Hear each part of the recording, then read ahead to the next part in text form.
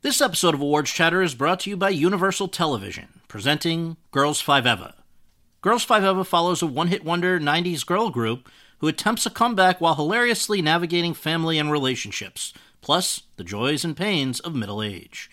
The show stars Sarah Bareilles, Renee Elise Goldsberry, Paula Pell, and Busy Phillips. Don't miss the series critics call the funniest show on television. Girls 5 Eva is now streaming on Netflix and is for your Emmy consideration for Outstanding Comedy Series and all other eligible categories.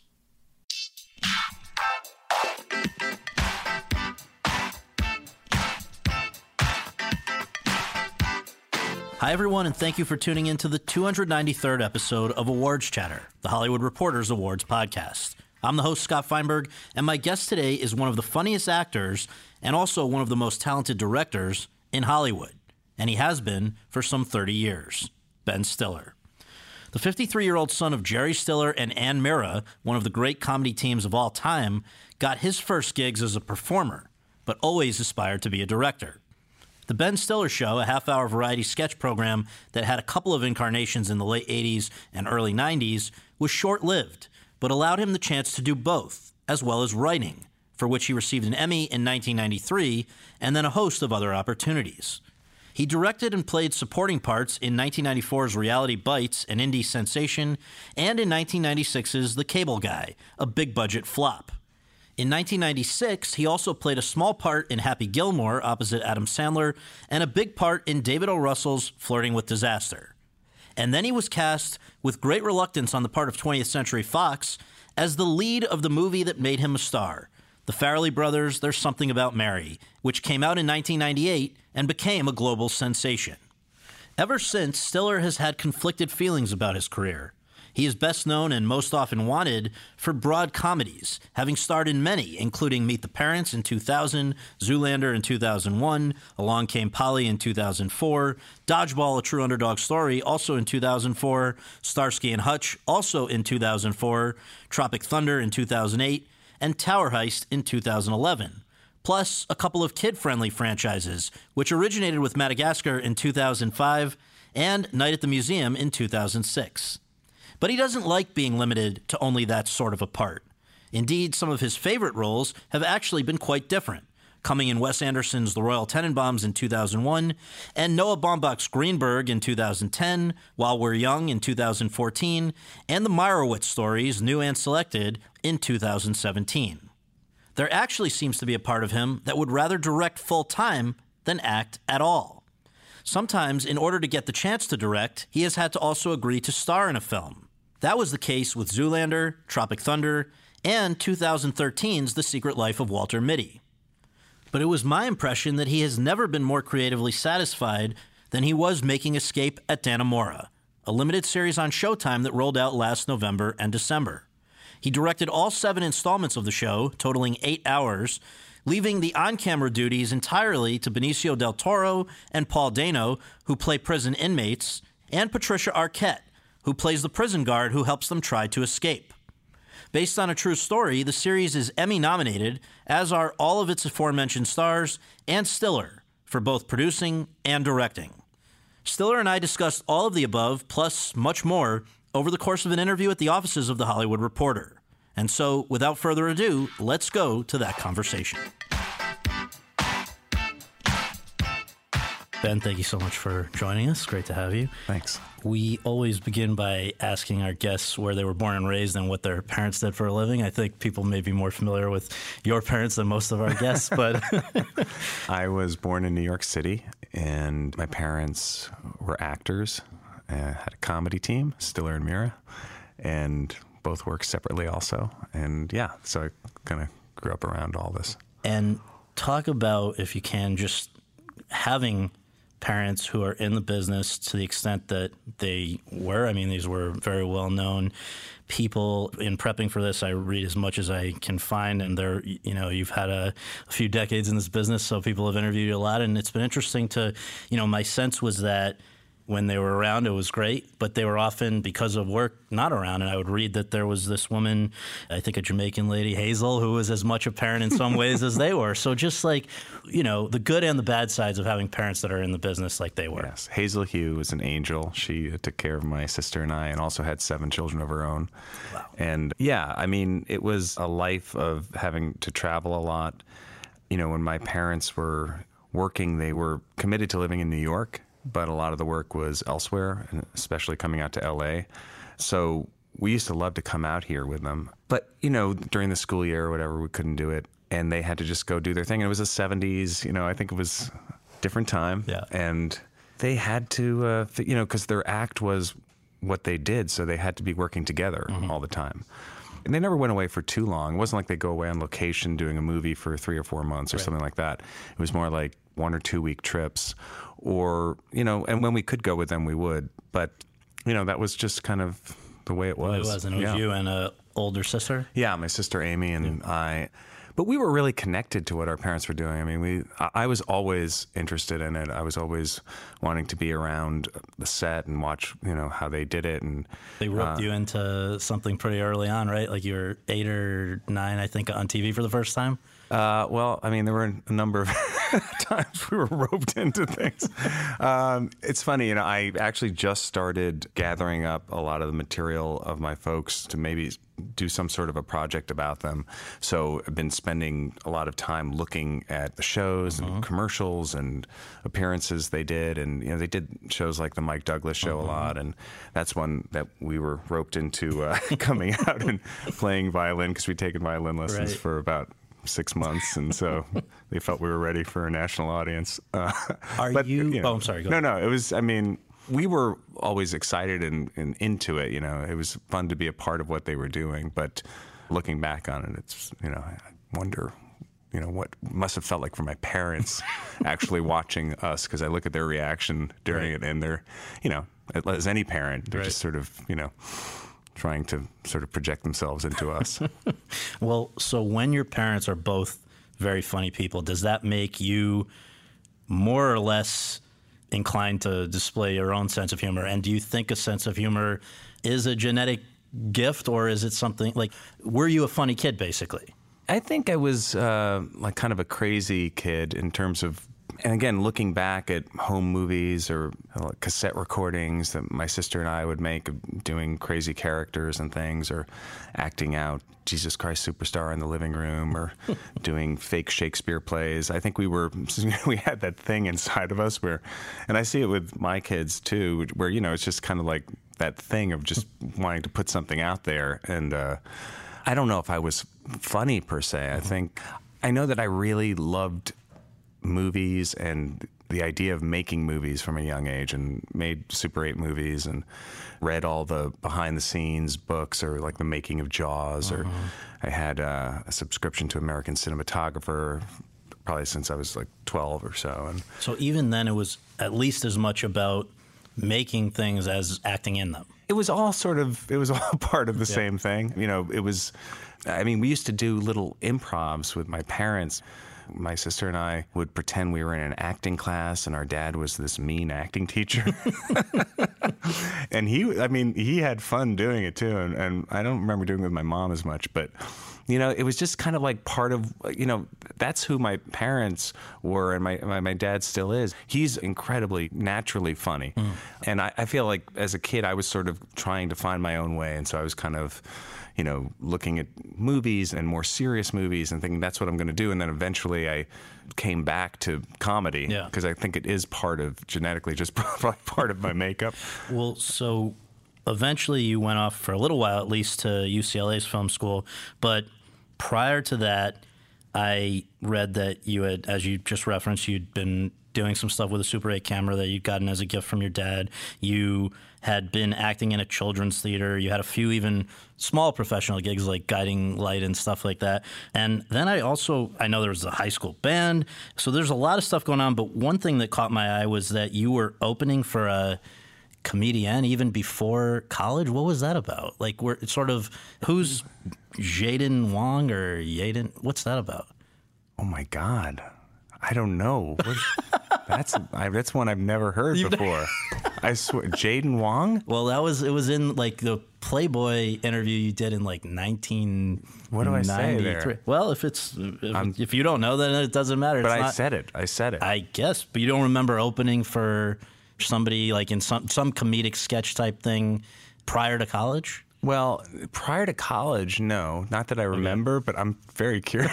That's funny. What I'm forgetting in my life. No, we'll leave it. But I mean, you obviously were. I mean, what I did was after school, after my very brief stint at UCLA, I came back and was trying to figure out how to have a career, what to do. And I met a friend of mine, Jeff Kahn, who I met in Chicago because I had a small part in this movie called Next of Kin with Patrick Swayze.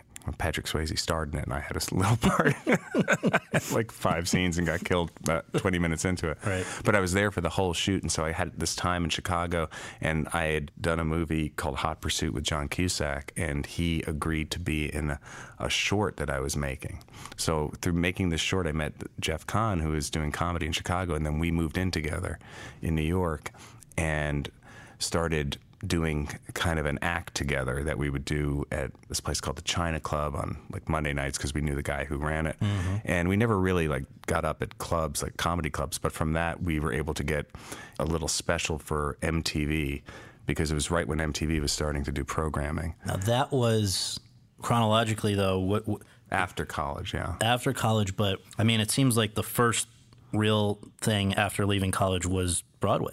Yeah, well, that was right. Yeah, that before that, I had gotten a part. It was actually off Broadway at Lincoln Center, House of Blue Leaves. That was a production that moved to Broadway eventually. Oh, so you were with it that whole I stayed with it. Yeah, and so here you're like 20 years old. Actually, it was funny because I hadn't seen it, but I just came up last week because I was with Patricia Clarkson, who I guess was a replacement in that same show. But the thing that is interesting here, so you leave UCLA.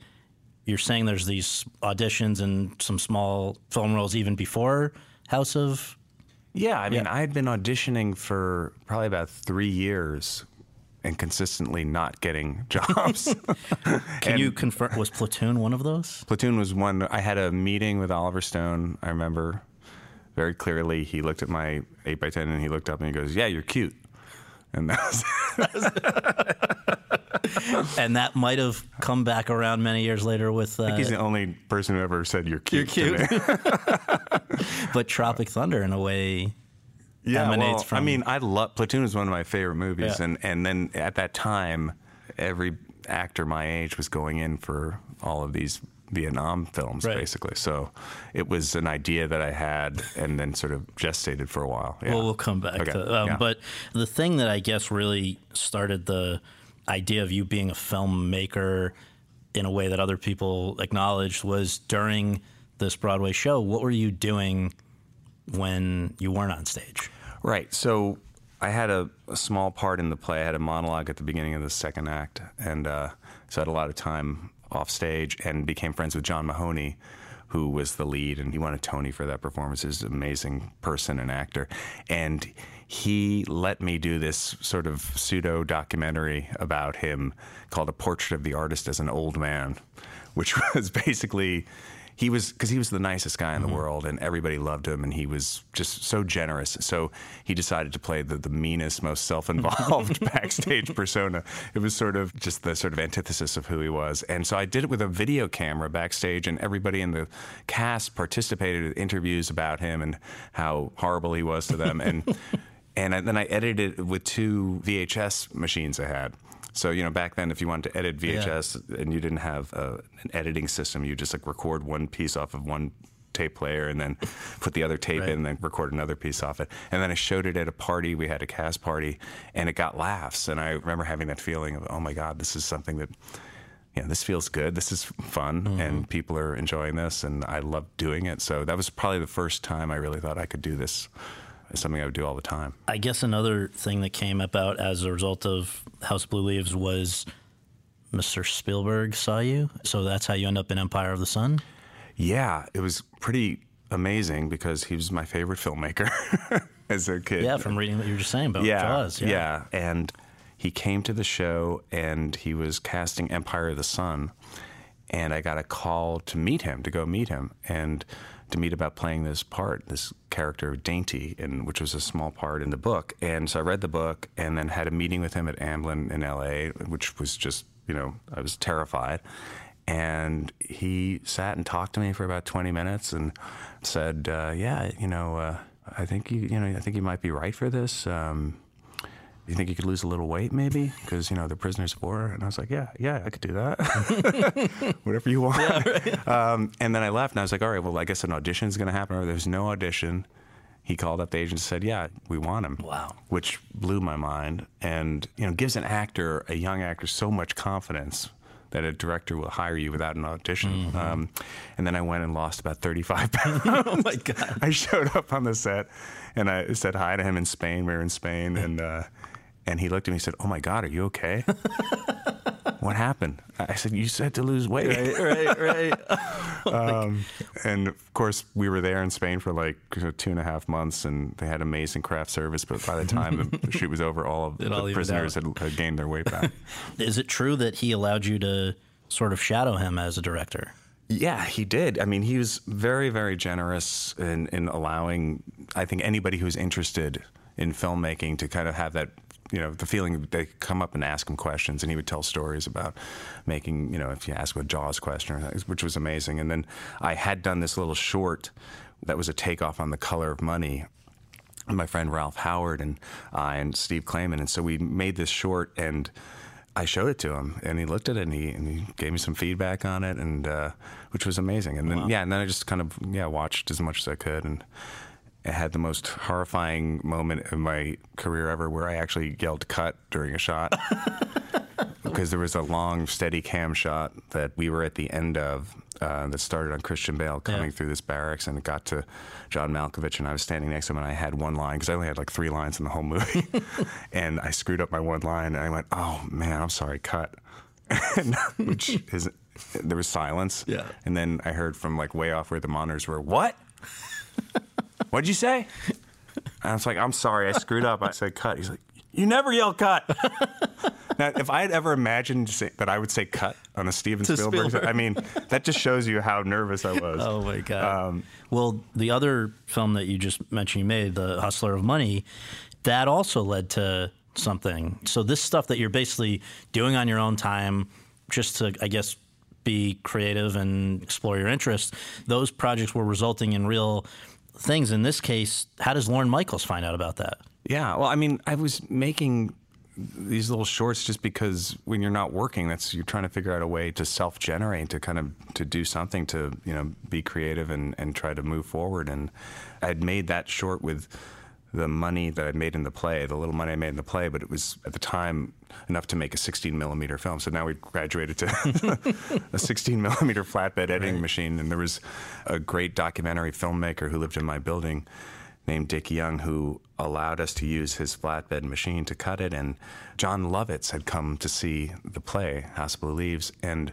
I reached out to him and asked him if he could bring the tape to Saturday Night Live. And he literally met me in the lobby of 30 Rock and took it upstairs. And well, the reason I think it's important to point out, because SNL viewers of the last maybe few years would not necessarily know about Albert Brooks and what he had originally been doing on the early SNL stuff, where there were short film elements. Now I guess it's sort of come back with Dick in a Box and stuff, but the idea that you wanted it to go to SNL is because you wanted to essentially walk in the footsteps of Albert Brooks, right? Yeah, he was my filmmaking hero, and that's how he started, and that's what I felt I could do. And eventually I got on SNL, but as a featured player, and they weren't making shorts at that point like that. So that was what I'd hoped I would be able to do.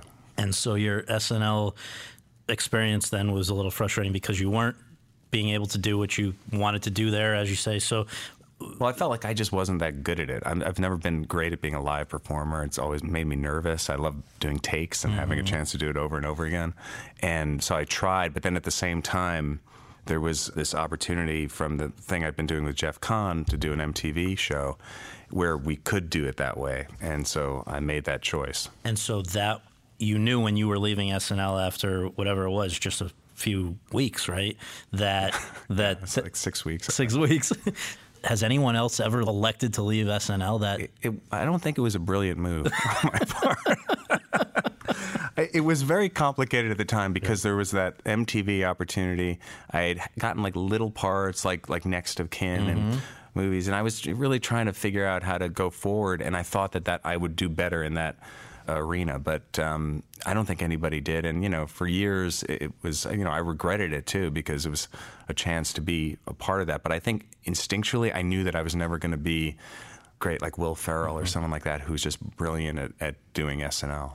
So can you connect the dots from leaving SNL to do the show at MTV to how that show, I guess, with the same name, the Ben Stiller Show, evolves? Very creative. Well, Ben Stiller Show. Outside the box, yes. But MTV is basically on the basis of your short film saying, we want you to do a show of short films, essentially. So it was there for a short while, then it goes to Fox for a short while. And right. It was a 2 or 3 year process that happened. And it was a transitional time at MTV where they were just starting to do original programming, which they had never done that before. They'd just shown videos. And so what they first started doing was showing videos within shows that had some sort of a framework where so it would be half videos and half show. And they did this thing called It's Your Hour where they'd let somebody do their own thing. So they gave Jeff and I that hour. And we came up with the idea for a half-hour show that was really only like 12 minutes probably of sketches that would sort of bookend videos and somehow try to work the videos into the sketches, which was a little awkward and clumsy, but it was a chance to do a show. Right. So it was kind of a behind the scenes of the Ben Stiller Show was the idea of the show. And we did, I think, 12 or 13 episodes of it. And from that, the Fox Network, they saw it, and Chris Albrecht at HBO Productions started to develop it with us, and we tried it took a couple of years, and eventually it got to a point where we were able to make a pilot for Fox, and at that point I had met Judd Apatow. I was going to just ask, so he was nothing to do with MTV one, but in between MTV and Fox, you guys meet and say, we have a similar vision? Yeah, we were developing this show with HBO for Fox, and we were sort of hitting a brick wall with it. And I met Judd out here because I was starting to spend more time out here, and he was doing stand-up, and I'm pretty sure we met online at an Elvis Costello Unplugged taping, and we just connected. And he was from New York, I was from New York, and I said, I'm trying to get this show going, and maybe you could get involved. And because I don't know why I thought that. I didn't even know him. Right. It was like a short time after. He knew what he was doing. And from that, we were able to get the pilot picked up at Fox, which it took, I think, 3 tries on the pilot in terms of how we presented the show. And so the writers included you, Judd, David Cross, Bob Odenkirk. Cast as you, Odenkirk, Andy Dick, Janine Garofalo, who you would work with several more times, Reality Bites and all sorts of stuff. This show, as you say, it didn't last long, but it has truly like a cult-like following. And I wonder if you can pinpoint what made it unique, why people connect so much with it. I know there's very funny stuff, sort of impersonating Tony Robbins and Tom Cruise and all kinds of stuff. But, Judd has said, quote, people talk about improv in my movies, but it all comes from me watching Ben work on that show, close quote. What was it that made that show special? I don't know, honestly, but I think maybe it was the freedom that we had because there was really nothing on the line for us other than we had an opportunity to do a show. And it was at a time when Fox was just starting up. So it didn't feel like we were under any sort of microscope. And I think it's that thing of also youth where you don't have a sense of what you can't do. And then it was, kind of organic too. It was sort of just like, Judd would be great, and Janine's really funny because I'd see Janine do stand-up. And I met Andy Dick when I was in Chicago around the same time I met Jeff Kahn, and he just seemed like it was just sort of like calling up people we knew and said, hey, we're trying to do this show, and do you want to be a part of it? And David Cross came out because he was a friend of Janine's, and she said, I know this really funny guy, David, who's in Boston, and so, we just were, and then we just kind of thought, let's just do what's funny. And then very early on, there were discussions with the network. The network had no idea what we were up to. We barely knew what we were up to. And I remember Judd being very good at going head to head with the network early on, 26 years old, just like, going at it and protecting the show. And we just were having fun. I mean, it was a really short period of time, too. Well, so were you surprised when it was canceled after, a relatively short time? And then also, were you surprised when post-cancellation you guys win a writing Emmy? It must have been bittersweet. Yeah, it was, we were so happy to be on the air by the time we got on the air that I really don't feel that it wasn't like a sad thing when we got canceled. I think we were surprised that we'd even been on the air that long. We were up against 60 Minutes. I mean, it was, we were just happy to be there. And so when it was over, I also remember feeling really at the edge of our limit in terms of actually producing the show, because we had to keep on generating sketches. And I remember like the ratio of sketches that we would throw out, or we'd make a sketch and go, you know what, that's not really good enough, was starting to get higher and higher. So there was maybe a little bit of relief. Right. And then the Emmy was totally out of the blue. So that was the most surprising thing of all, for sure.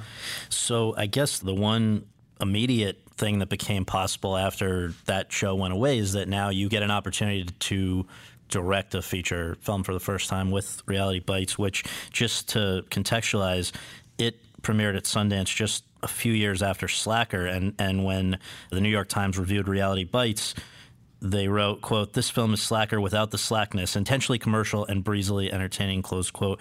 It's you also acting in a film you've directed for the first time, of course, and it's basically like a yuppie TV exec who loses Winona Ryder to Ethan Hawke, if I remember all the... Yes. So what's it like having to both act and direct simultaneously?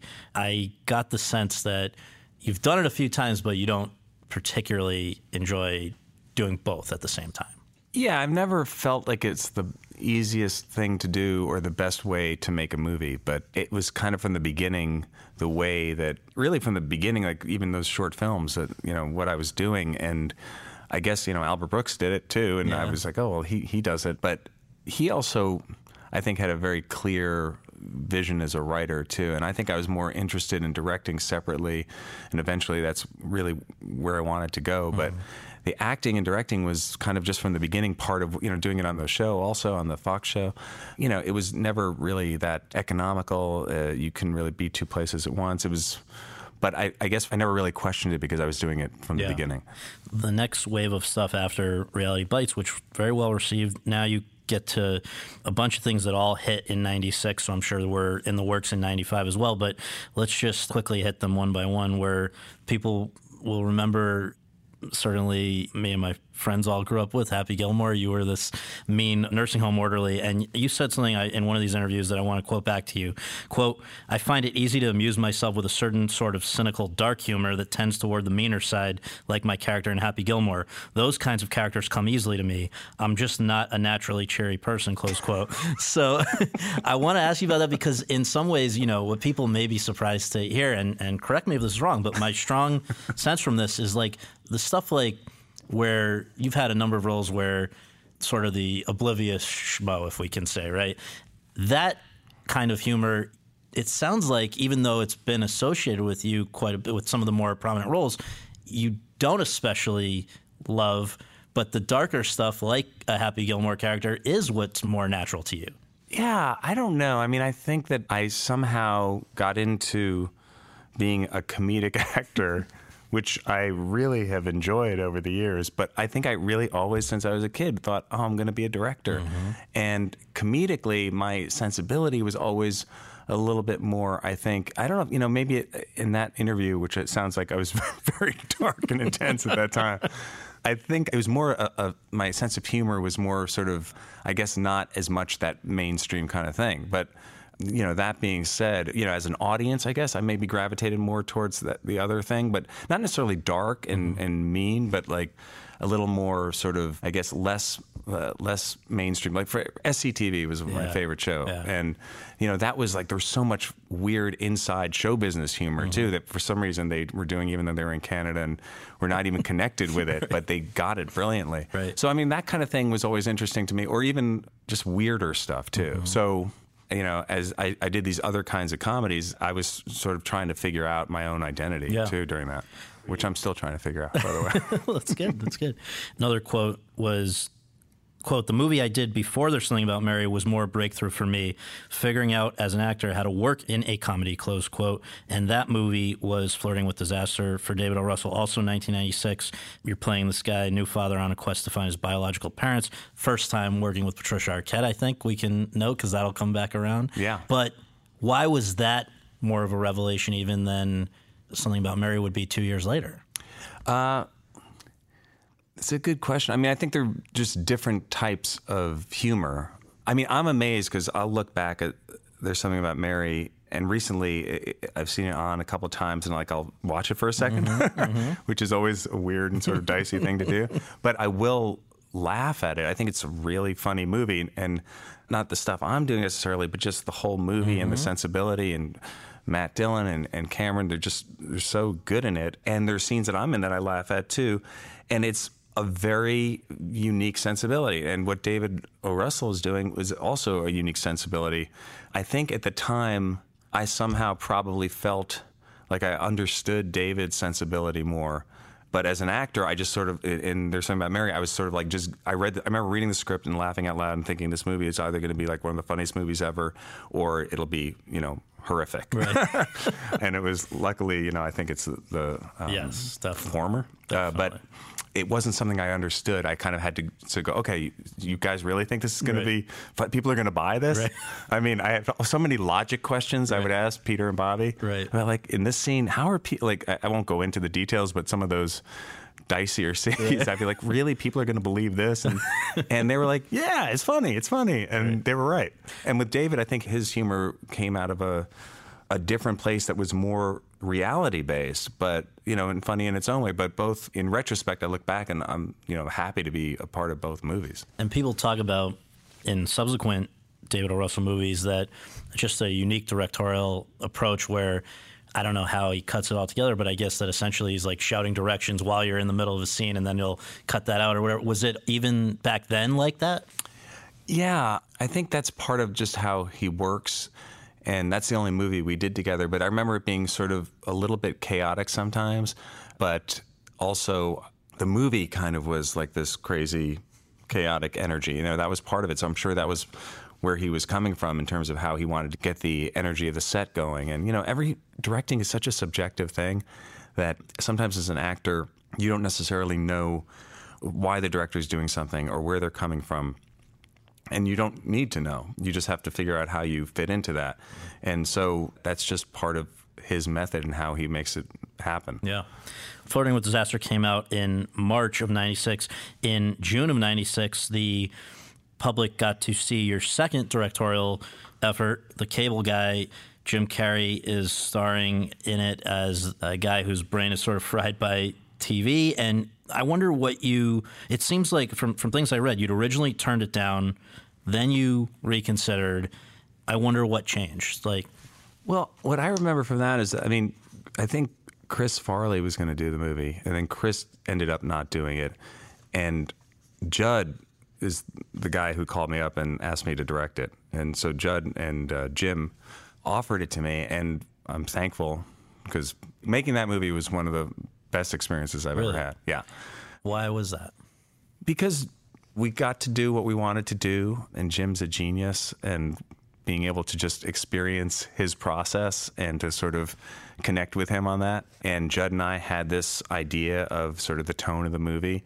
And again, like the youthful sort of, you don't know what you can't do and what the consequences might be.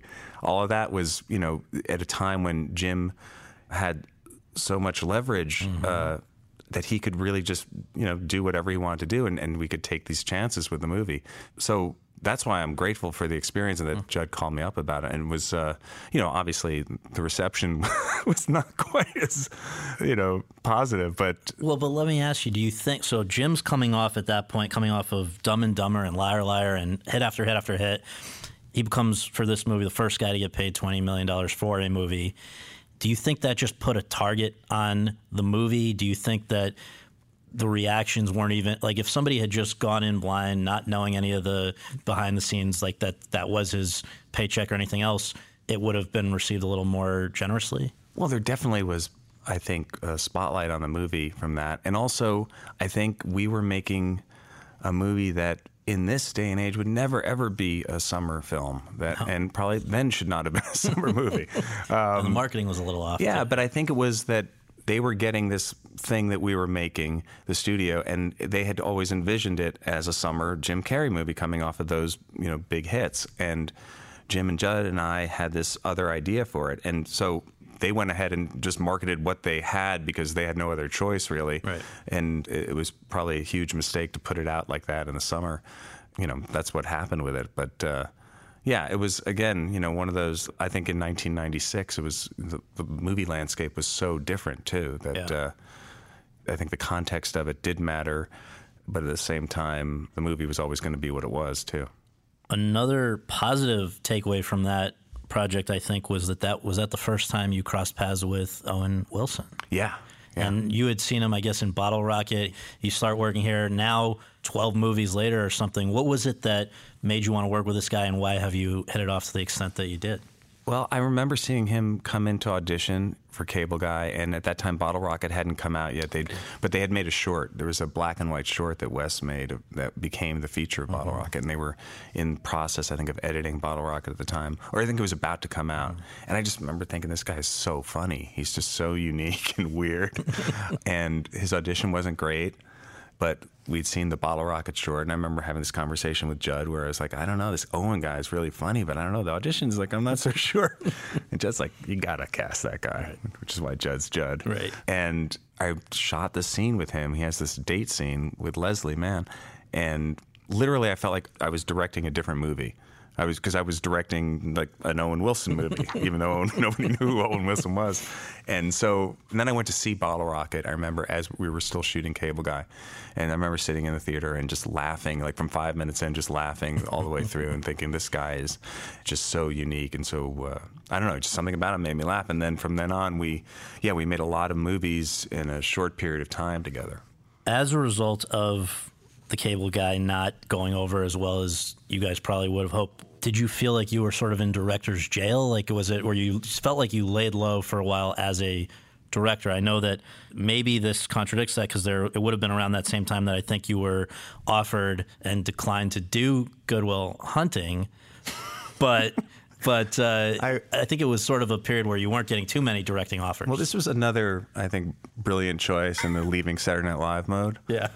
Where I was sent a script called Good Will Hunting, and the only catch was that the two guys who wrote it were attached to it. I was like, look, I'm a director. I get to choose who's in my cast, right. Okay? Don't tell me. Yeah. Another good one, Ben. Right. But it's just show business. When, if you do something that's a hit, people call you up. If you do something that's a bomb, they don't.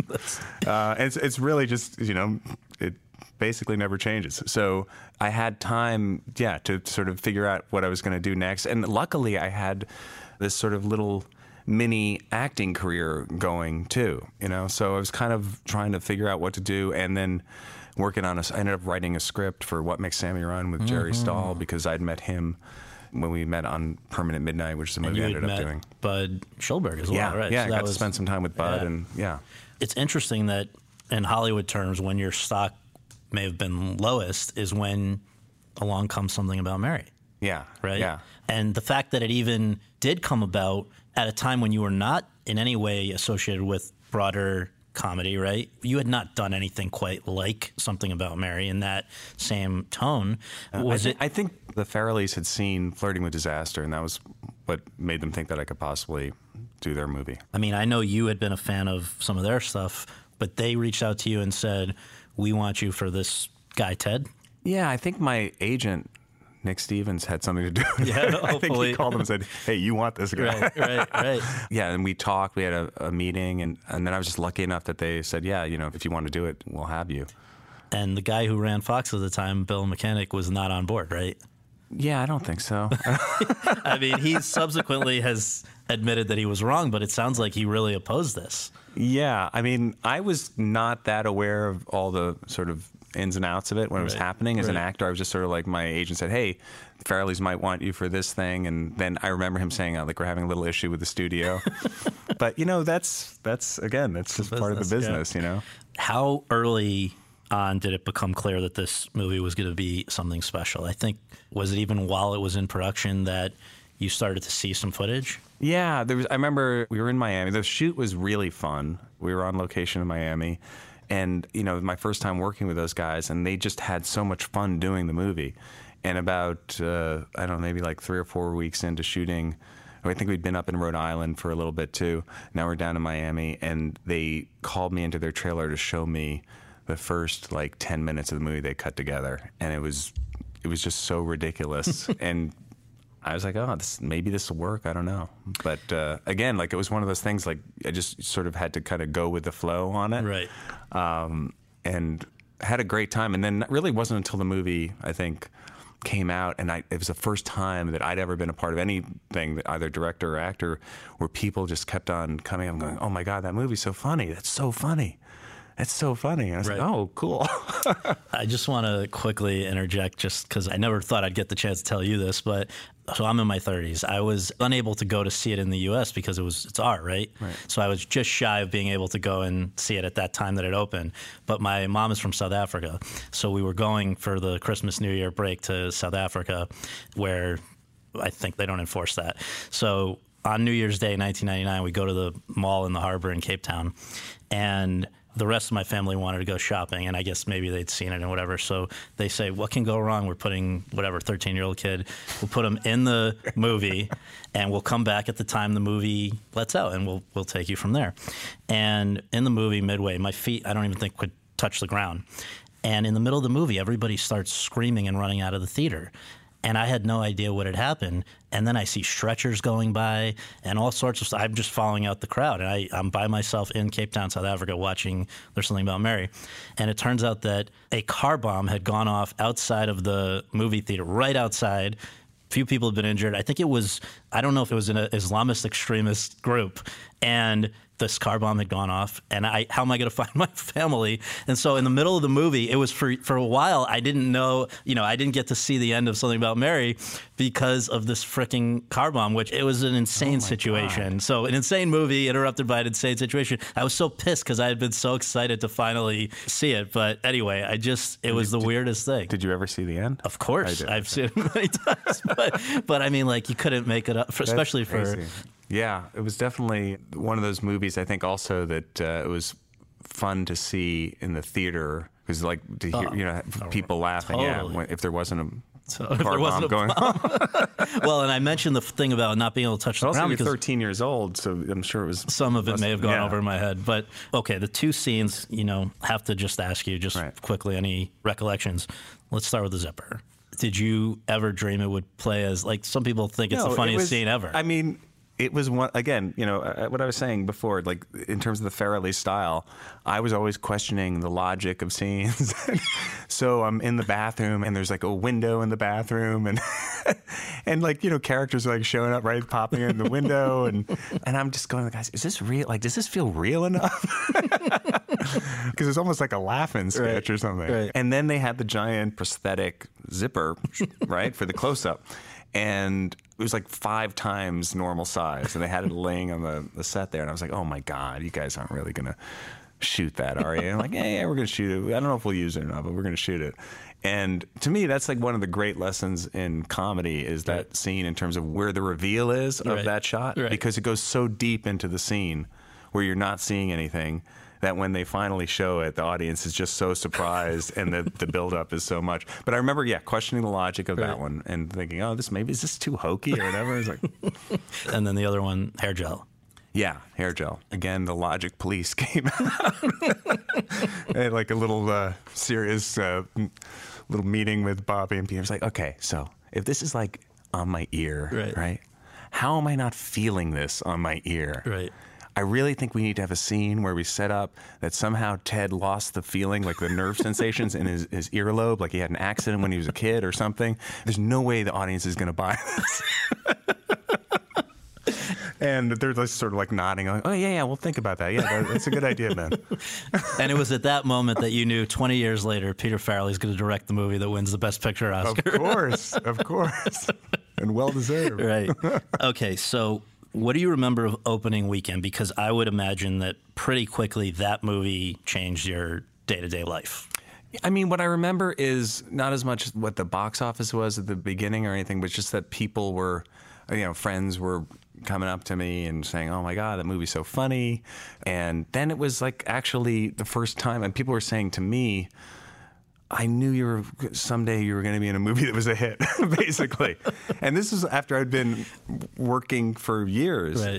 And thinking that things were going great. I really felt like my career was. I was so having coming a out great of the career. woodwork now. But like it was the first time I was ever in a movie that made money, and that was an interesting experience because it really does change things for you as an actor, not necessarily for the better, because I think, up to that point, I really was happy just sort of like going, oh, you do this movie, you direct that movie, you do a little part in this movie, as long as you just keep it going, I was having fun. And then all of a sudden it was another world of like you're in, box office and all that stuff. Well, that's exactly what I want to ask you about, because now every time first of all, I imagine it might limit the things in some ways that if you want to do something that's a little more dramatic or you want to do whatever. For a while, it might have been hard to break out of this idea of what people now thought of you as. But also, whatever you do, there's going to be these expectations that now come with it that you better be able to open the movie and blah, blah, blah. Was that the way immediately with future projects after that? That was the new reality? Yeah. And it's definitely something I wasn't used to, and I don't think I knew how to navigate it because it was all of a sudden people were bringing movies to me and saying like, hey, they'll do this movie if you'll say yes to it.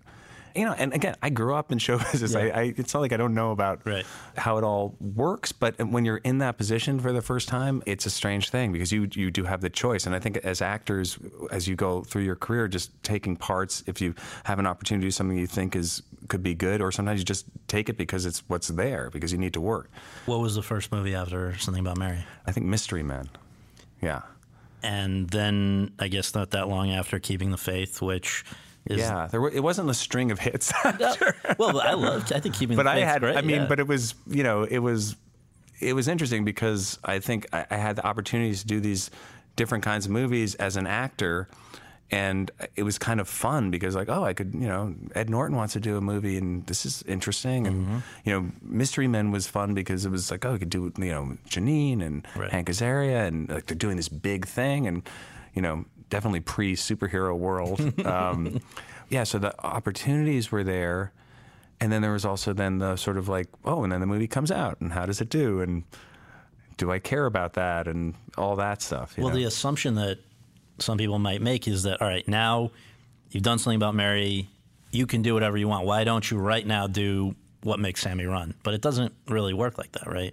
Well, no, I mean, it's all choice, you're given all these choices. And for me at that time, I was interested. I think What Makes Sammy Run is a unique one because it's always been a very complicated book to turn into a movie for a lot of reasons. Because it craps on Hollywood. Yeah.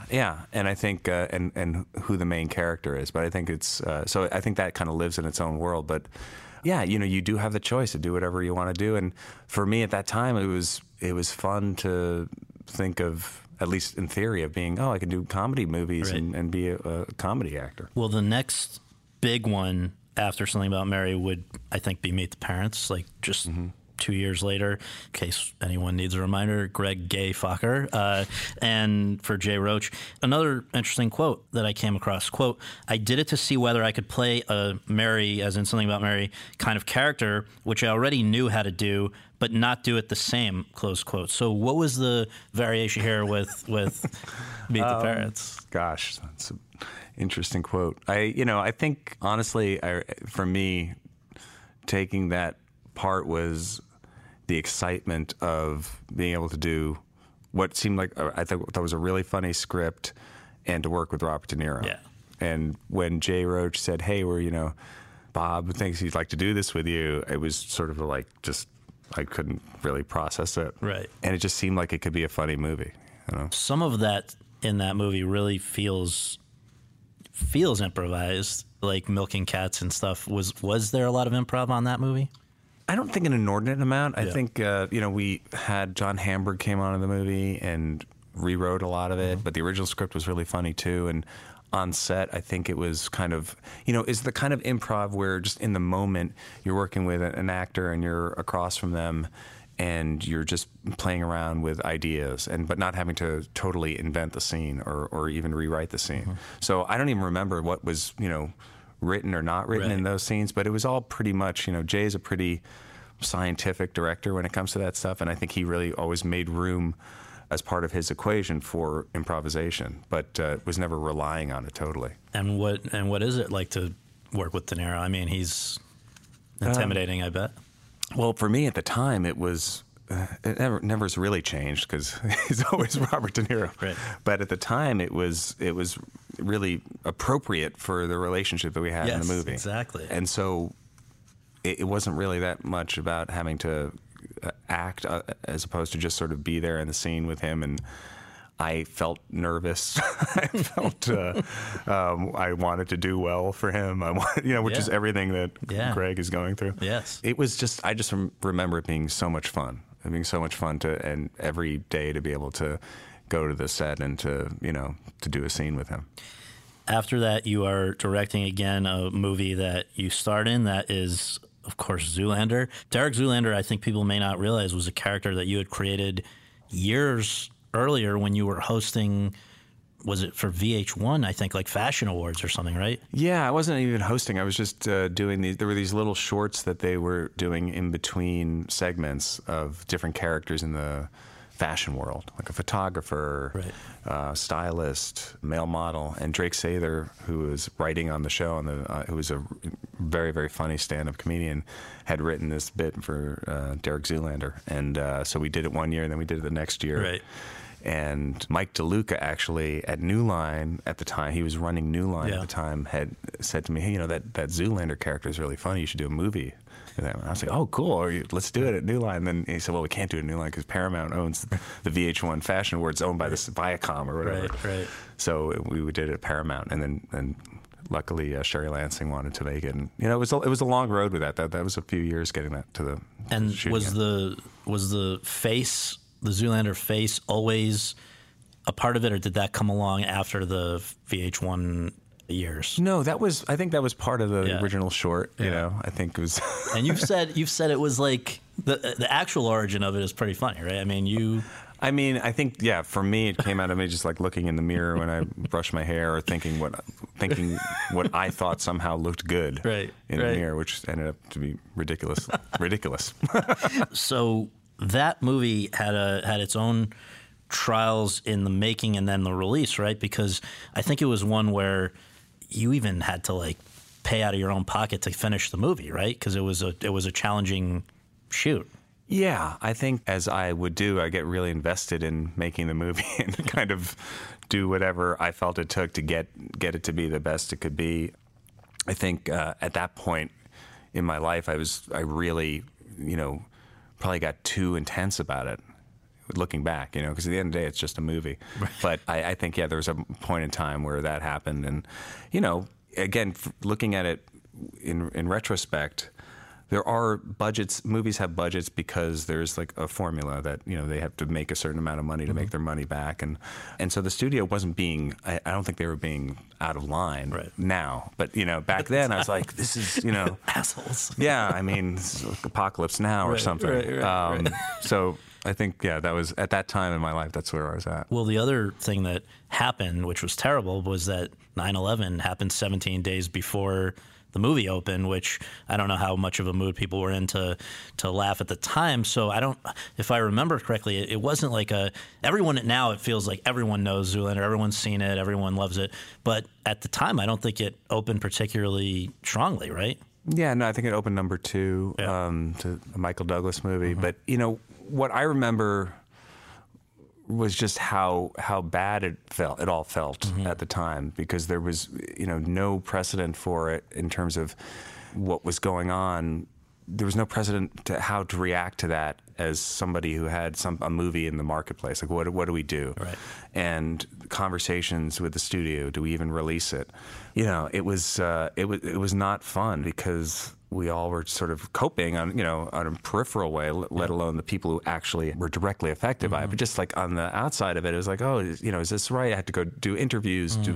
I remember just being questioned on the Today Show whether or not it was right to put a comedy out, and thinking, oh, wait, I don't know. I don't know. I'm sorry.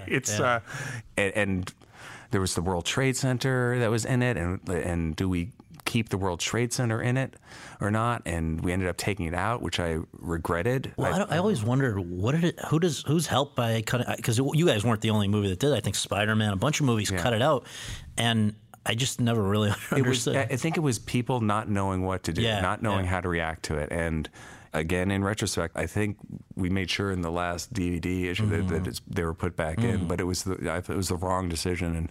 But everybody was just confused and not knowing what was right. Just one lighter Zoolander-related thing. There are a lot of celebrity cameos in that movie. One of them is Donald Trump. What was he like to deal with? We had a camera out front at the VH1 Fashion Awards the year we were shooting. So that was just all people who were coming in. Okay. And he and Melania, I think, were coming in. And so, we said, hey, can you say something about Derek Zoolander? And he was fine. I wish he stuck to acting. Yeah, right. Royal Tenenbaums was also later that year in December. Was that that was the one time you've worked with Wes Anderson? Yeah. Your senses of humor, do they align? I mean, that was an interesting one, and I wonder what, is it, he tends to work over and over with the same people, or would you want to work? I mean, I don't know. What's going on there? What's going on there? I remain available for Wes. I love Wes. I think he's a iconic genius filmmaker who just has like such a unique vision, and he's a really sweet guy. And I've there was one project we almost did about 10 years ago. I don't know, man. I think he's amazing. Yeah. I don't know how many people have had a year like your 2004, where 5 movies, which collectively grossed more than $1 billion worldwide, Along Came Polly, Dodgeball, Meet the Fockers, Envy, and Starsky and Hutch. I think Envy was responsible for about $50 of that. Of that billion. Well, so just a couple of quick ones here.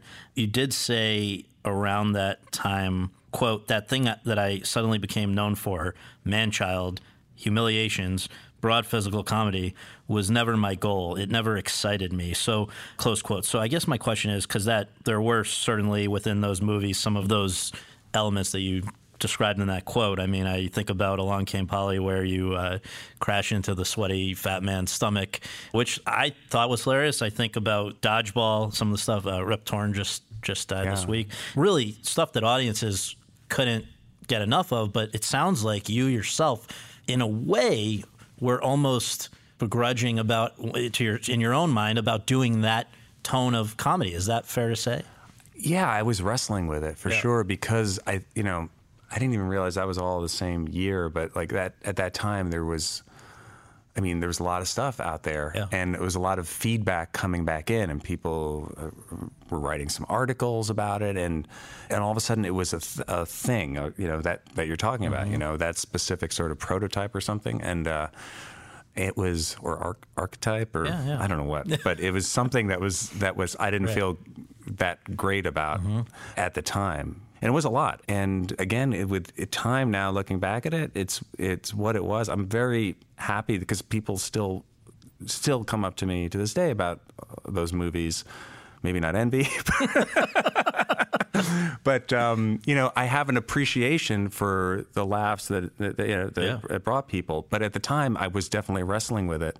I was sort of trying to figure out. For someone that hears this and says, who's making Ben Stiller do those movies if he doesn't want to do them? Is it, again, because of the sort of the machinery of Hollywood? I don't think I didn't want to do them. I think what it was that I wasn't prepared for them to have as much of, I guess, an impact that there would then be this sort of, not backlash, but sort of like, kind of like people saying, oh, that's what this guy is, because I had no idea that they would do as well as they would do to create that much of a way that people would perceive, what I was doing. Right. But that's like, That's not a bad problem to have in your life, but when you're going through it at the time, it's a little bit sort of, I was having trouble navigating it, you know, but I don't regret doing those movies. And I think looking back, it's, you know, you make the decisions that you make at the time. You do the best you can at the time. And Well, after that period that we're talking about, I guess you could almost call there another chapter would be the family franchise stuff that happened with the first Madagascar movie in 2005, First Night at the Museum movie in 2006. I don't know how much little kids would have known about you prior to those, so that introduced a whole new audience. But I think it seems like a turning point would be in 2008 with Tropic Thunder, where again you're directing, you are in the movie, and it seems from everything I've read from other people that worked with you on that and everything, that was all in, major undertaking, stressful thing to make, even if it's mocking the war movie genre and movie stars and all that, you still had to make a movie that looked like that. So that was, how would you describe that one and that whole experience? It's one of my favorite experiences ever, making that movie. I mean, yes, there was a lot of pressure because it was a big budget movie, and at that time, be able to make a movie on that scale that was a comedy, I mean, that just would not happen anymore, maybe due to this. It was the most expensive R-rated movie ever, right? Like $90 million. Yeah, and not the most profitable, but I think it eventually made its money back. It did okay, but it was that kind of stress that comes with that kind of budget is a unique thing. That being said, I also had the best time ever making that movie because it was an idea that Justin Theroux and I had for like 8 or 9 years, and one of those things we never thought we'd actually get to do. And the cast was so amazing, and the vibe on the set and the experience of making it was, I look back on that, and I'm really, really happy with the movie. So, yeah, it was kind of like everything. It was kind of everything. It was like the most pressure, the most fun, all of it. It plays on a few different levels. It plays, just very funny, but also I think has some social commentary. And I wonder, though, one thing that people talk about a lot, whether it's Bill Maher or other people, are always saying, I think Jerry Seinfeld, political correctness in recent years has, even just in the, let's say, 11 years since then, has been noticeably growing. Do you think that even 11 years later, even with the context of the way in which you guys had, let's say, the blackface or the never go full retard or whatever, could that movie even get made today? I don't think it would have gotten made today, for sure. I don't think it would have gotten out of that sort of stage of people saying, well, I don't know if the audience is going to accept this, or there's just going to be too much that we have to deal with. And is this right or not? I mean, it's a totally different world today. And does that trouble you as somebody who lives in the world of comedy? You know what? It's a confusing time to live in because there's always something that's going to make you feel old and out of it. And right. And when it's explained to you, you're like, yes, you're right. You're totally right. Mm-hmm. But in terms of comedy, if you can't push the edges and the bounds of it, then you're not going to be able to be funny. And it's really, really hard. I mean, even at that time, we had to deal with backlash from the Simple Jack character. It's that question of what is your intention when you're telling the joke? What are you trying to say?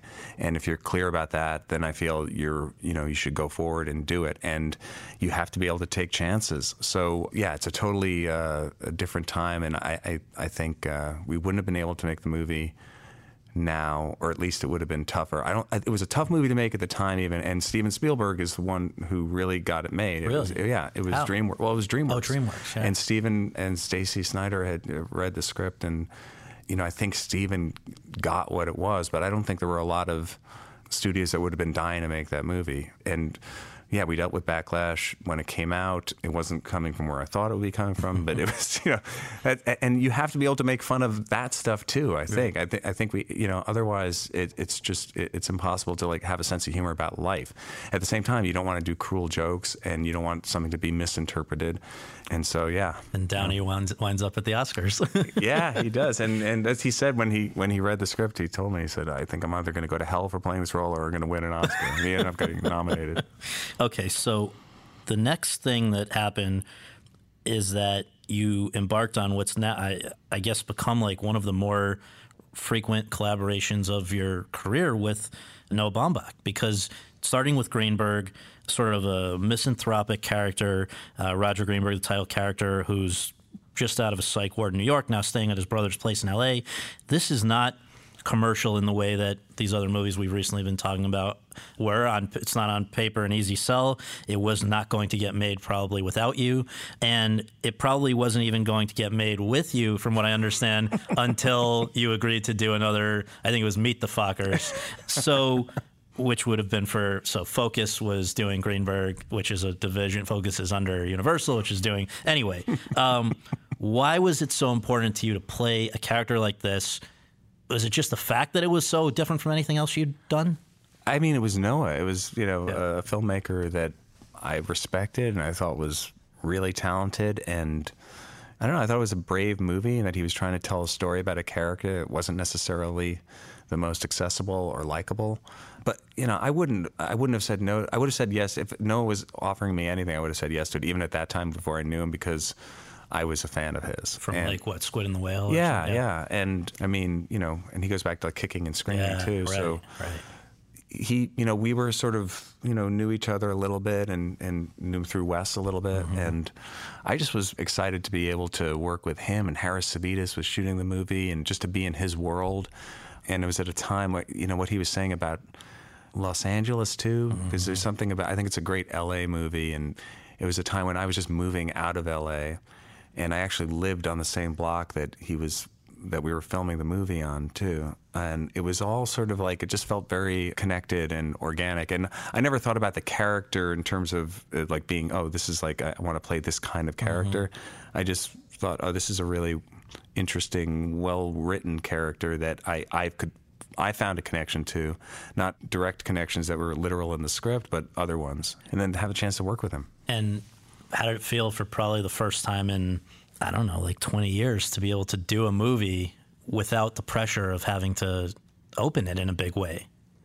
Like this movie was not being made because somebody was going to be counting opening weekend receipts. Yes. I mean, we could talk about those receipts on that one.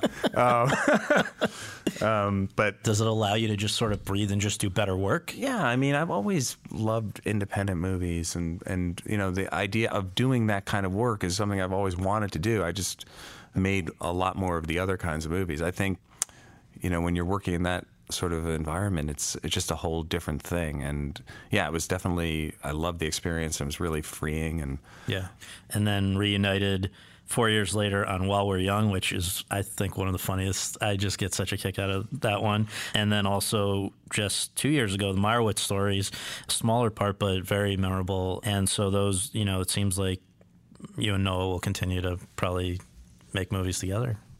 Yeah, if he calls, I'll answer the phone. I think he's such a great writer and director, and he's so prolific, and he really makes very personal movies. And I actually saw his next movie that's coming out. Oh, I heard it's supposed to be great. It's really amazing. It's a beautiful, I think his most accessible movie. Really? Too, yeah. Okay. Well, the next thing that I've got to ask about, because I know it took a lot out of you. I remember interviewing you at the time it was being rolled out, after years of wanting to make it and then years of working on it, and just a huge undertaking that other people had tried and failed to adapt for years since it was originally on the screen in the 40s, was The Secret Life of Walter Mitty, from a James Thurber short story. Your fifth feature as director, you're starring in it, this ordinary man with an extraordinary imagination, all kinds of visual effects, just a massive, massive undertaking. Why did you want to do it so much, and what was the greatest challenge in executing it? Well, I wanted to do it because of Steve Conrad's script. Steve wrote this really beautiful reimagining of the idea. It's a short story that is really just its own thing. And Steve just took the idea and wrote basically an original movie.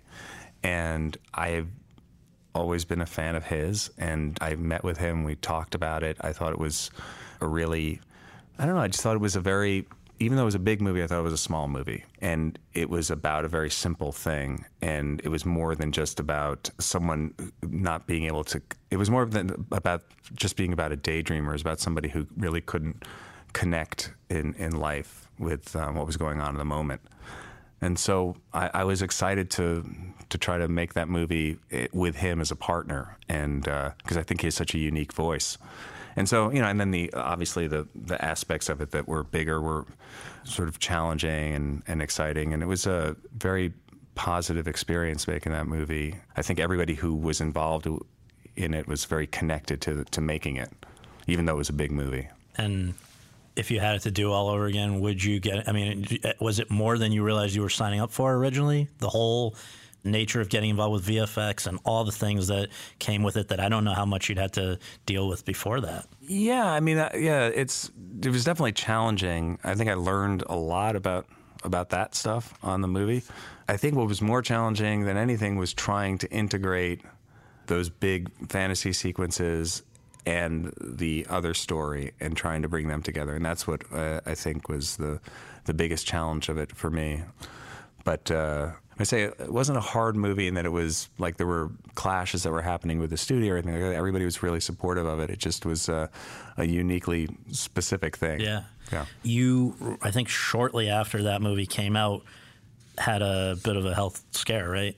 How frightening is something like that? Did it interrupt did you put things on hold when, I guess it was prostate cancer, right? Yes, it was. Yeah. Yeah, that's the thing. When you get cancer, it's scary. I bet. It's scary, and you put everything on hold. Yeah. And it's that moment in time where you go, oh, my God, there's like nothing if I'm not around. Yeah. And how do I go forward with that? And I was really, really fortunate in terms of my diagnosis and the fact that I was diagnosed early enough that I could do something about it. But the experience of getting diagnosed for anybody, and many, many people in the world go through it every day, is really, really scary. And do you think are you a different person from having gone through that experience? Sure. I think anybody is going to be a different person when they're affected by any disease in a major way. Mm-hmm. And then what you sort of take away from it as you go forward in life, because, once you go forward, I think part of it is with cancer, first of all, you go forward and you're always aware that it could come back. So there's always that aspect to it. I find with myself and other people I know have gone through it, you want to look forward and you don't want to look back. So in a way, you try to kind of put it in the rearview mirror and not think about it. But when you're going through it, and when you get that first test back where you're all clear, there's no better feeling in the world. And how long you can hang on to that in life is sometimes a question. I found I let it go for a while and then come back to it, and sometimes have to be reminded of it. But, I feel there's not a day that goes by that I'm not aware of what I went through, because, these things take their toll on you too. I bet. And you have young kids. And yeah. But you know what? I was really, really lucky. And there's so many people who have a more difficult road. I was able to have access to good health care, and I was just so fortunate, and a great doctor. But yeah, it's the reality of life. Yeah. Well, this brings us to what I think, and I know I'm not alone based on, I don't know if you read reviews and stuff, but since that scary moment, you've now done some of the best work of your career, and it's doing what you set out in some ways to do before you got, I don't know if sidetrack's the right word, but I don't think you ever imagined that it was never on the agenda to be the comedic movie star who's opening movies every weekend. Ultimately, if you probably had a gun to your head, you would have chosen to be a director and do things that you're really passionate about, which sounds like Escape at Dannemora was. I mean, to do 8 hours, I think, of a limited series, a format you'd never worked in before. Was it the realization of sort of what you'd originally set out to do? Yeah, it was a great experience, and I think for me probably the biggest realization was how much I enjoyed directing and not acting at the same time. Yeah. I think that was really freeing for me. And the first day of shooting, I just had this feeling inside like, oh, this is really what I should be doing, and that I should not be trying to do both things at the same time. I still love acting, and then not having the pressure of it being a comedy, I think. it's a whole different world. I mean, yeah, I had one of the best experiences I've ever had working on it. So this is, dealing with an incident that I believe was 2015. Mm-hmm. And so I imagine, like the rest of us, you probably caught wind of it when it happened. But in terms of making it into something for the screen, was it something that originated with you saying, this is the story that I want to do, or somebody came and said, Ben Stiller is the right guy for this? Because if it's the latter, that's, an interest that took some imagination. This was not like anything you directed before, right? Yes. Yeah. I was lucky enough to get a call from Michael Tolkien and Brian Zurif and Brett Johnson, and Brett and Michael had written a script and had this idea to do the story. I don't know how it got to me. I think maybe it got mixed up in an outbox somehow. But I was fortunate enough to get the call from them, and it was at a time when I think I really was, wanting to do that, and the timing, I think, was a big part of it for me. And the fact that it was straight drama was not frightening to you at all? I mean, even when you'd done so much in comedy? Yeah, sure, it was scary. Yeah. I mean, but I mean, just whether or not people would accept that I could do that, I guess, it was not something I thought about a lot. But I think as we went through the process, I felt really connected to it. But I was sort of reminded along the way at certain points, like, people would be like, oh, it's weird you're doing this, or wow, it's great you're doing this, or, that's different for you. And in my mind, I hadn't really thought of it that way, mm-hmm. because I've always loved directing. And in my head, I was like, yeah, I'm going to make something like this. And I just never had done it. Yeah. And then the actual process of doing it, felt really good and really natural. But along the way, there were moments where I'd have these little sort of like, oh, I hope that this actually works. It's something about, when you're doing a comedy where if they're laughing, it's working. And with something like this and a drama, it's really much more subjective. Yeah. And it was the first time I really had ever directed anything where there wasn't a test screening process at all. And when you signed up for this, was it always going to be a limited series, or was there any way it could have been a feature film? No, I think it was always going to be that, and it was just a question of how many episodes, and the story really felt like it could support that. And, this isn't a big issue story. This isn't something that's in the news. It was in the news for a moment, right?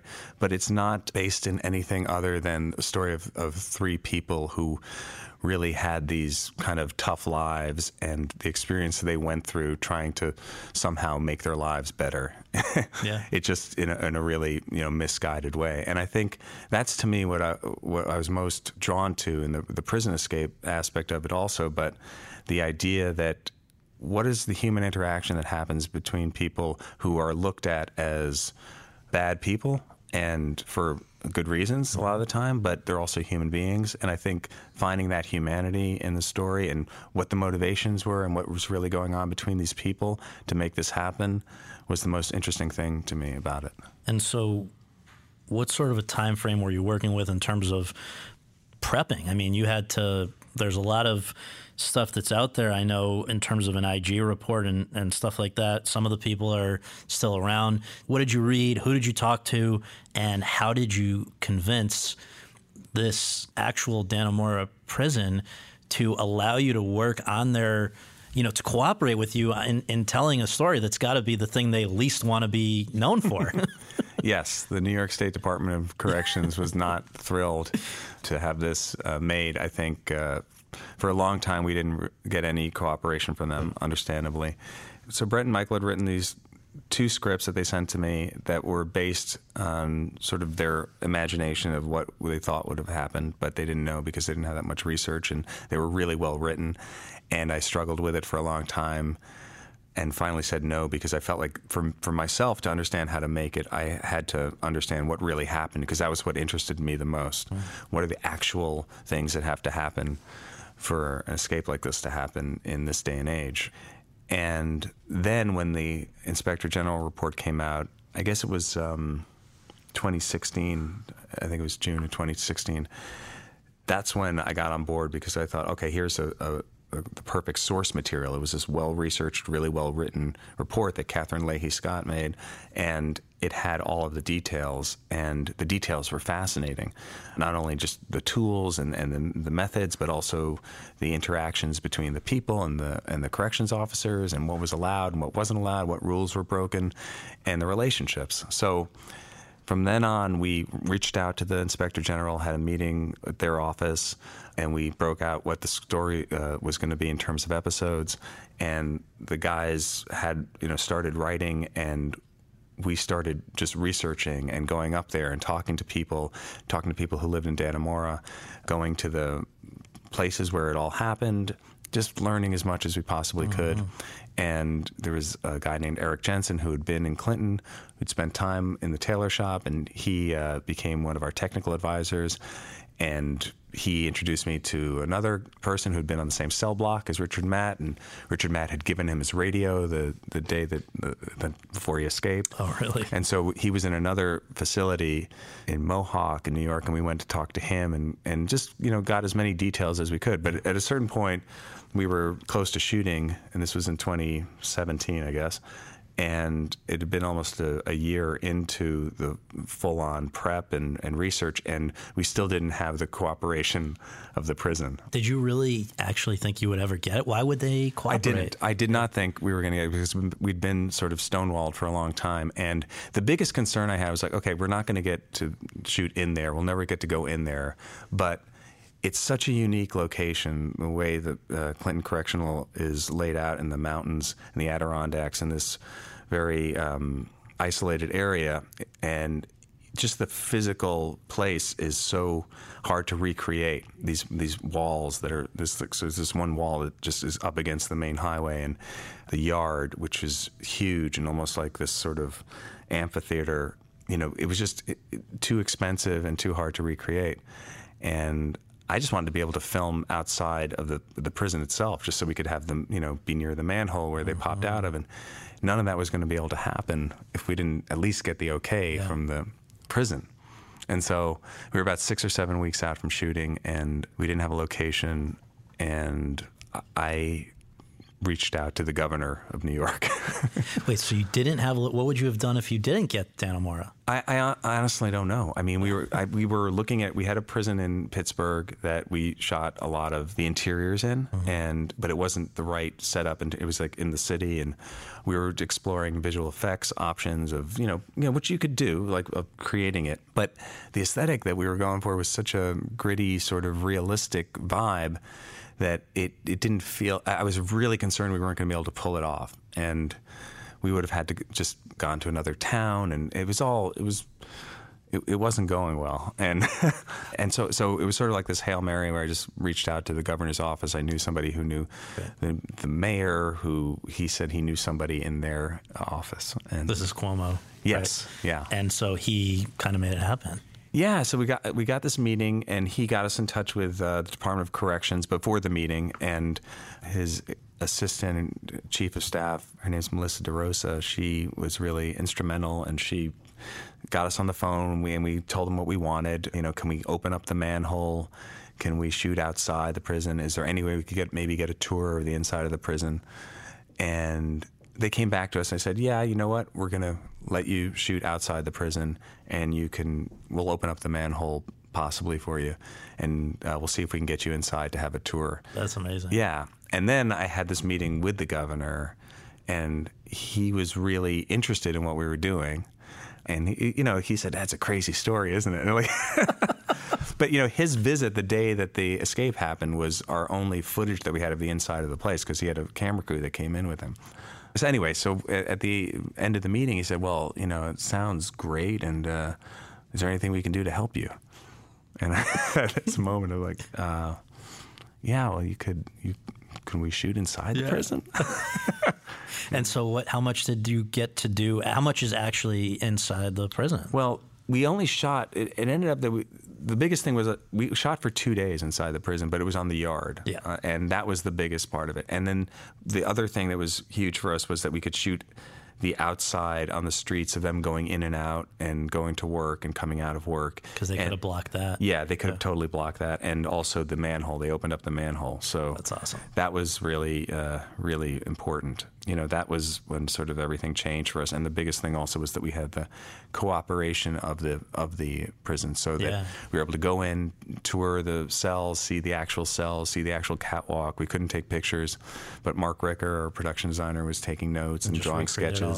Yeah, and we recreated that. He did an amazing job. And then we had those technical advisors from the prison. So there's a person named Jim Facto who was amazing, who had been at Clinton for 30 years and was a captain there. And he was on the set every day and really guided us. One of the most unbelievable things in this series is I think it's the opening of the 5th installment with like a 9-minute take that is following Paul Dano as he goes from the cell out through the manhole and then goes, I think he goes back on that trip. But it's like a tracking shot that looks like one single shot. It's like the most tour de force kind of, I don't know if you call it filmmaking when it's on TV, but that's what you know what I mean. How did that one come together? Because that, as you're saying, you weren't in the actual escape route, so that had to all be created for this series. And how do you even capture that? Yeah, well, the inspiration for it was an actual GoPro video that the investigators made, I think, a day or two after they escaped. So, and you can find it online, where they put a GoPro on their head and, like on a headband, and went through Sweat Cell and basically talked as they went through the entire escape route and said, and then he went here and then he went down here, and the guy crawls down the catwalk and then he goes through and into the pipe and out the pipe, and it's a 17-minute video. And when we saw that, I thought, oh, this would be a great way to, and the fact that he did that the night before they escaped and then he went back in, which was really interesting to me that he didn't just leave. So when we saw that video, I thought, okay, this would be a great way to show what they've been doing for the first 4 episodes, because the first 4 episodes you see this, chiseling and tunneling and cutting, but you don't quite know the geography of it, and to realize that this was what he was doing every night and having to put the bricks back every night, and it's just, go into the pipe and saw the pipe inside the pipe for 4 weeks. It was, a way to show all of this and how it progressed, and then it sort of dictated what the whole episode was going to be. Oh, it's amazing. And you did speak with Sweat?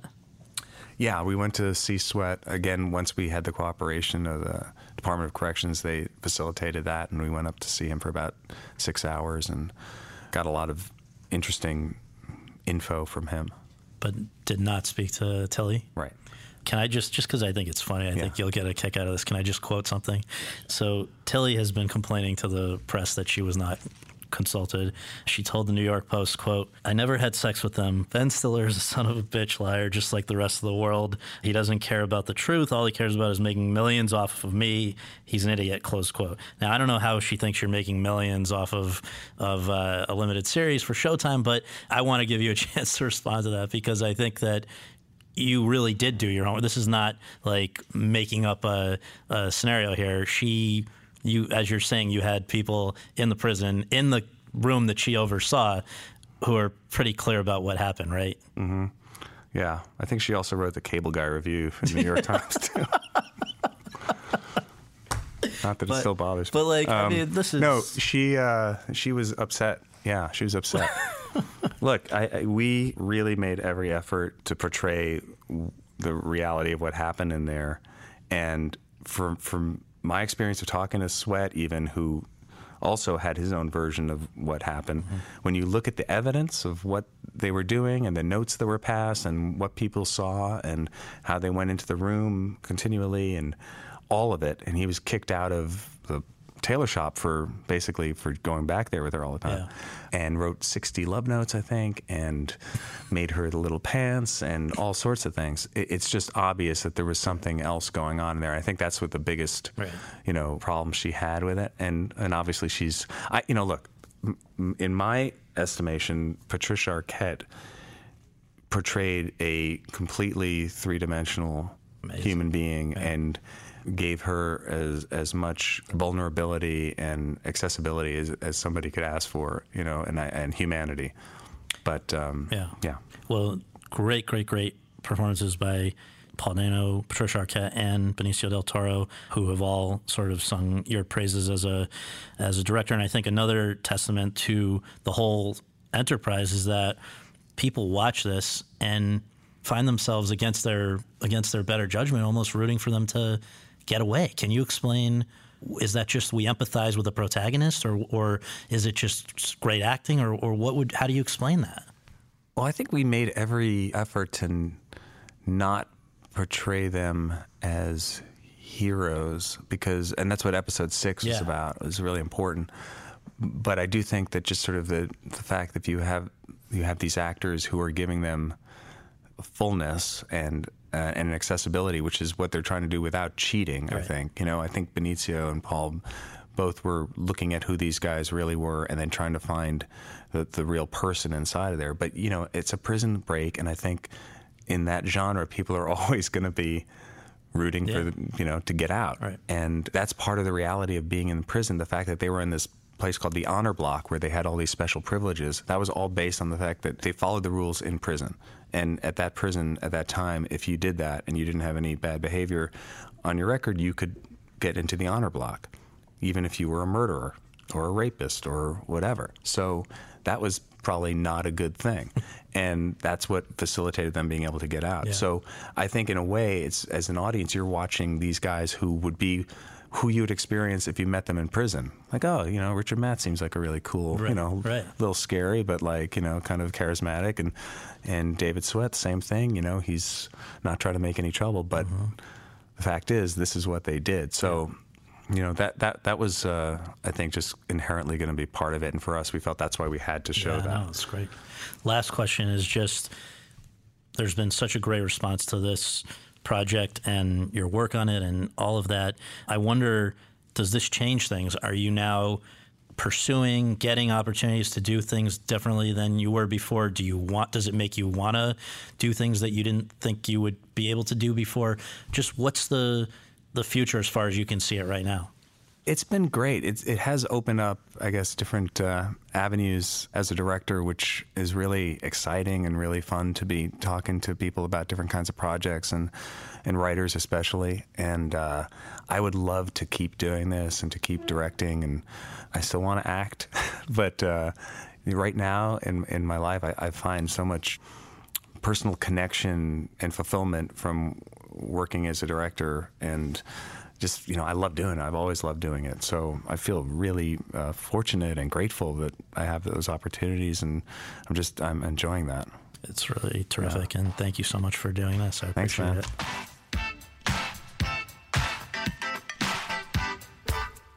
Thanks very much for tuning in to Awards Chatter. We really appreciate you taking the time to do that, and would really appreciate you taking a minute more to subscribe to our podcast for free on iTunes or your podcast app, and to leave us a rating as well.